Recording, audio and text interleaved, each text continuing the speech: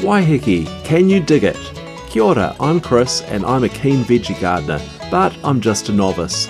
So I've decided to talk to locals who have greener thumbs than me to see what I can learn about composting, raising seeds, sowing and getting a bumper crop of fruit and veg. Brought to you by Waiheke Radio, your community radio station. This is Can You Dig It?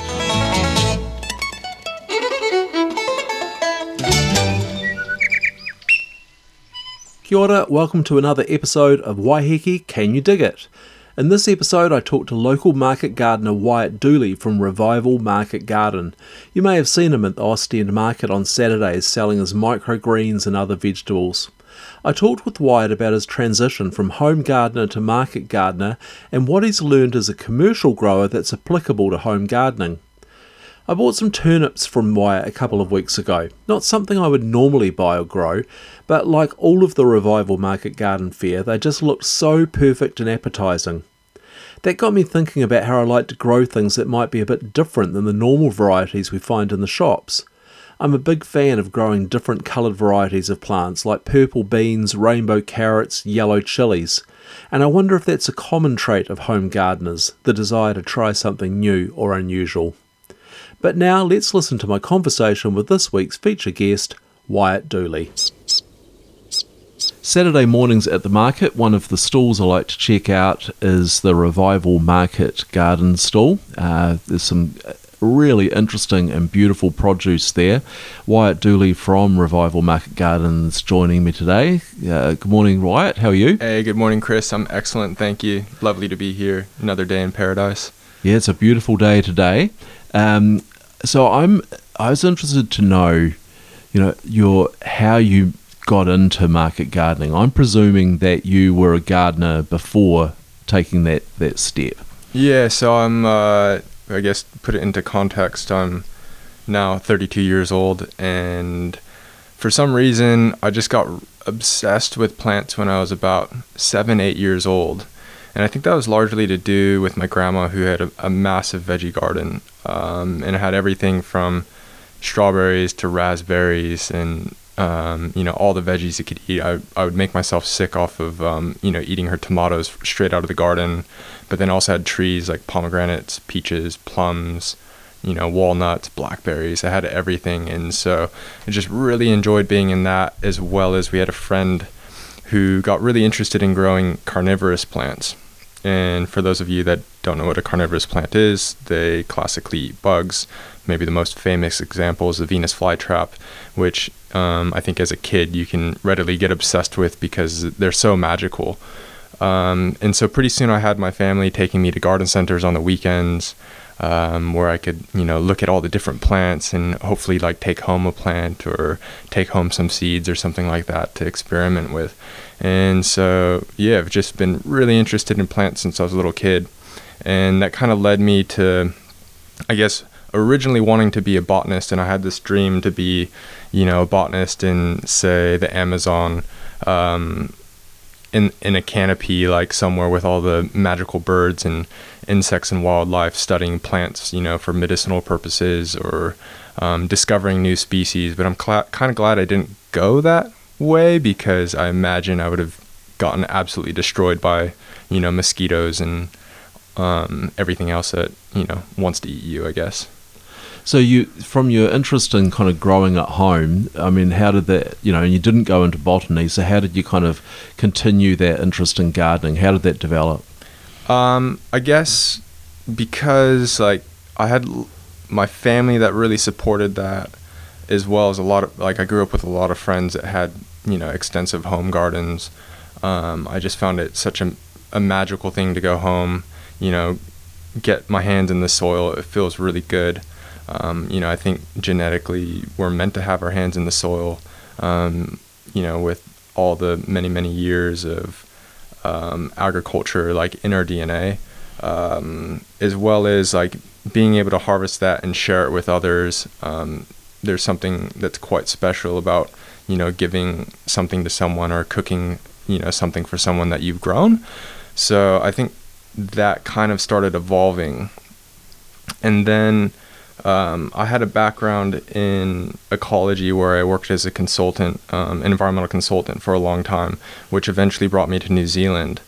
And I started working for Ngāti Whātua Ōrākei in the city with some of their environmental projects, one of which was Porewa Garden, which is a large community garden, and really heavily got involved in that. And so I think just kind of all these different things kind of correlated and came together, and then I was super interested in starting my own business on the island. I got kind of over commuting, and I was like, well, what's something that I can do with plants that not really anybody else is doing on the island? And I was like, well, we don't need another landscaping company. There's already, several garden centers on the island. There's already nurseries on the island. Nobody's really growing food on the island except for the vineyards and the olive groves, and then some of the restaurants that have, their own small veggie garden, but no one's actually doing it at scale. And I really like a challenge. And so I was like, well, let's give it a go. Let's, make it happen. And I have lots of friends back home that own market gardens. My good friend, mentor, Jody Roebuck, who's from Taranaki, he took me on as an apprentice for several months, so I learned a lot from him. So I'm really thankful for him, and a lot of things had to happen where the stars had to align to actually start this. So there's something called the scale of permanence, and those of you who are interested in permaculture, this is one of, I guess you would say, one of the key principles. It comes from a guy named Pierre Yeomans out of Australia. And the scale of permanence is essentially the way that you look at a site to determine what is the best way, I guess, to design your garden, your orchard, your house, or whatever. So that it could be, the form of guilds in permaculture, but it starts at a higher level in terms of looking at the climate. So you can't really change climate. So we're quite lucky on Waiheke that the climate is, pretty good year round. It's not too cold. It's not too hot. And then you have to look at the things like landform. You can't really change your landform. So you need to have a site where it's optimum for growing. So you don't really want to be on the south side of, a hill or something like that. You're not going to get as much light. And then you have to look at access and look at water, look at soil. And so there's all this criteria. And so I took that, and when I was looking for a place to lease on Waiheke, I was like, well, actually there's very few areas in Waiheke that would match this at the scale that I want to do it at. And I met Kelly and Pete from Sunshine Valley, and developed an amazing relationship with them, who I now lease land from. And it met a lot of that criteria, which I guess has enabled me to take a step forward into growing more commercially on the island. Well, there must also be, when you look at land, a lot of home gardeners will kind of think, oh yeah, it's nice to have some tomatoes in the summer, and I want some lettuce for the salad, and and some people get a bit more ambitious and kind of think about having kind of crops throughout the year. But you kind of having to think about a piece of land and how that is producing constantly and really thoroughly, right? Yeah, so the challenge transitioning from growing a home garden to growing, I guess, more commercially is that you're now dependent on it as your income for one thing, but then also you start to develop a clientele base that are somewhat dependent on you for food on a weekly basis. And then if you're not consistent with that, then you potentially might lose that person that comes to you at the market weekly. Whereas in the home garden, you could be like, well, actually, this crop didn't do very well. I guess I can go to Countdown, or I can go to Island Grocer or another place on the island and go get it. Whereas I guess at the commercial scale, you're like, oh, wow, this whole bed of something died. There not only goes my income, for the week, but also I'm potentially letting someone down who's really looking forward to that. So I guess there's a little bit more at stake when you're growing at a larger scale and commercially. And I wonder as well, I think to my father's garden when I was a kid, and a lot of our backyard was garden, and it was a a pretty important part, I think, for a lot of suburban families of the weekly groceries came from the backyard, and maybe we've moved. There's still people who do that, obviously, but maybe there's been more of a move to a kind of a hobby approach to home gardening.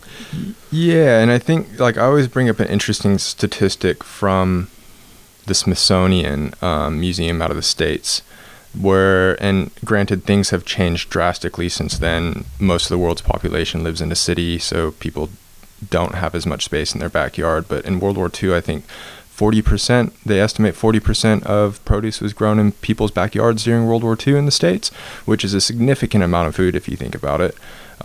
Whereas I think we've become quite maybe complacent in that we can go to the supermarket and we can buy stuff year round, and it doesn't have to be in season. So if we want, a pineapple, maybe we'll charge we'll have to pay a lot for it, but we can get a pineapple probably year round. Whereas realistically, they're only maybe viable, part of the year in New Zealand, for example, if you were actually to grow them here.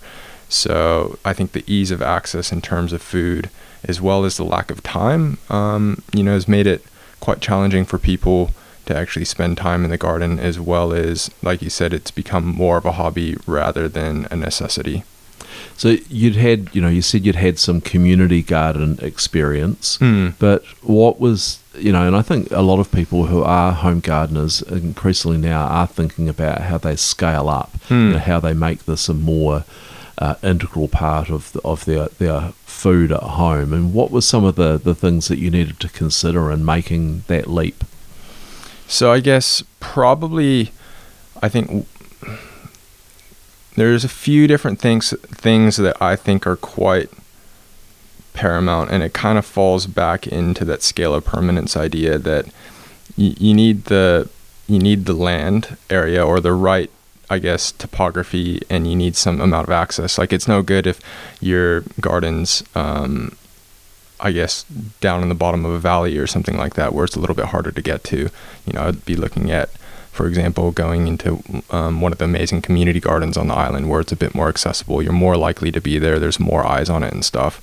But then you also have to think about water, and you have to think about the soil, especially on Waiheke being a very high, I guess you would say, extremely high in clay versus silt and sand.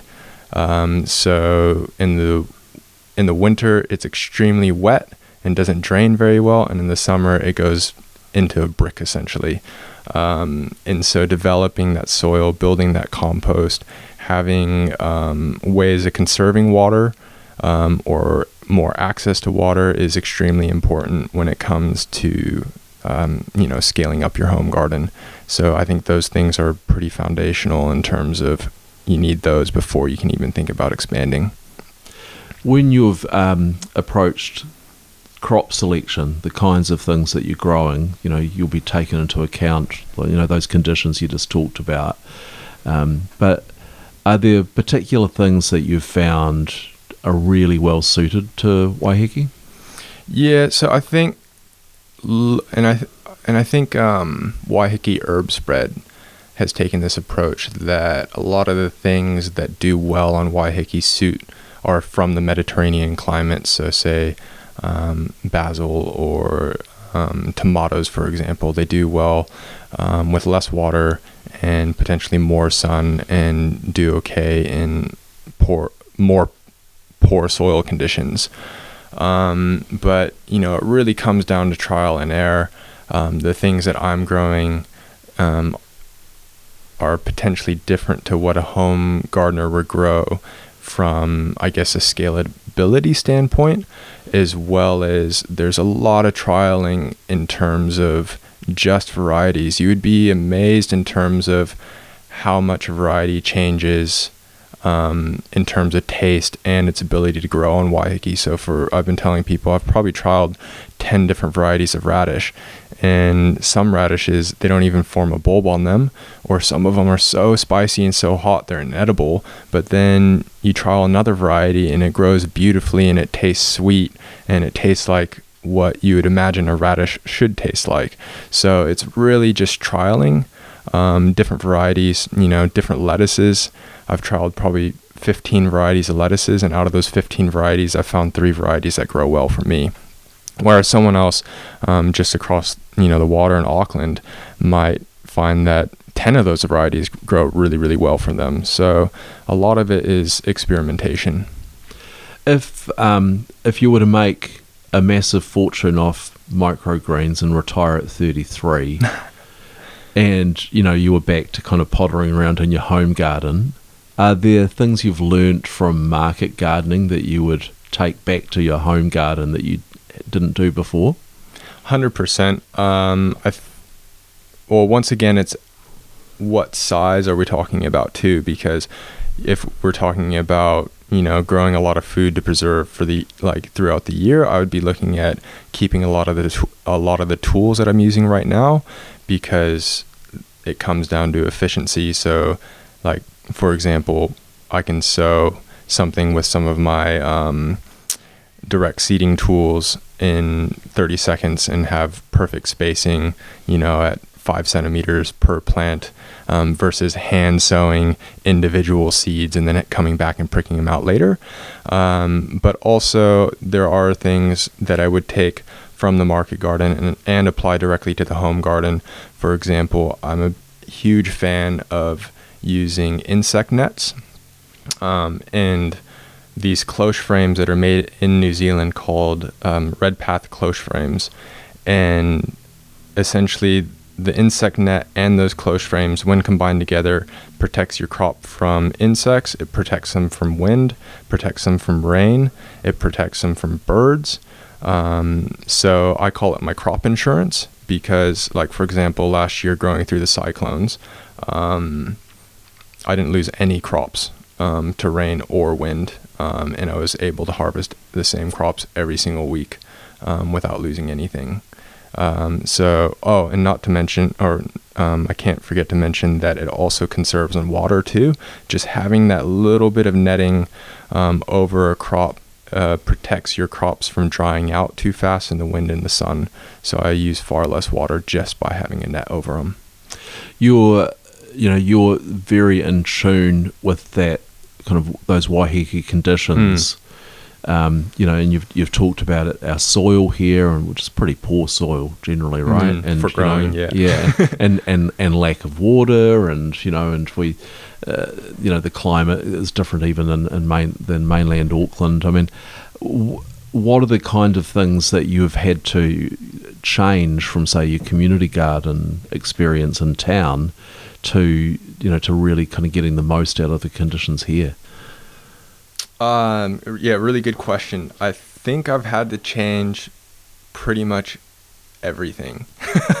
I mean, a lot of those principles that I use at the community garden, are applicable to some degree in terms of what I'm doing here. But I think I naively, when I started, was I've been growing for a long time, have, experience working on other market gardens, been growing stuff all my life.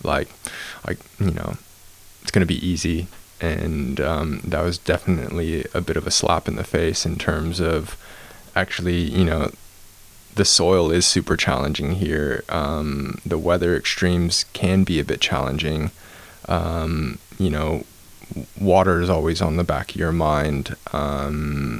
There's just so many variables that changed, and just made it, just definitely a reality, if that makes sense. It's not easy.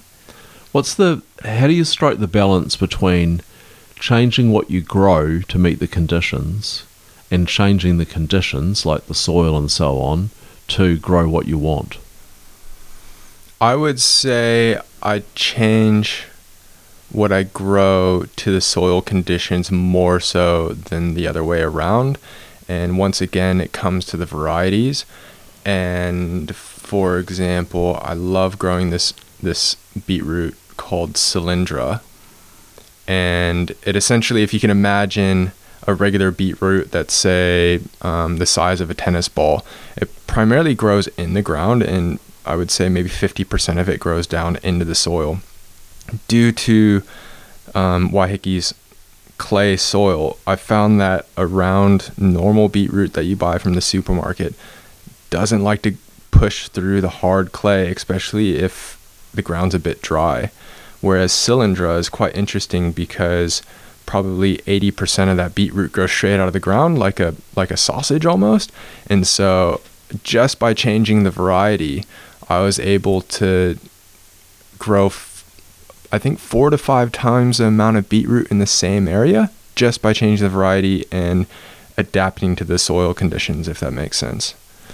So once again, the variety plays a huge part.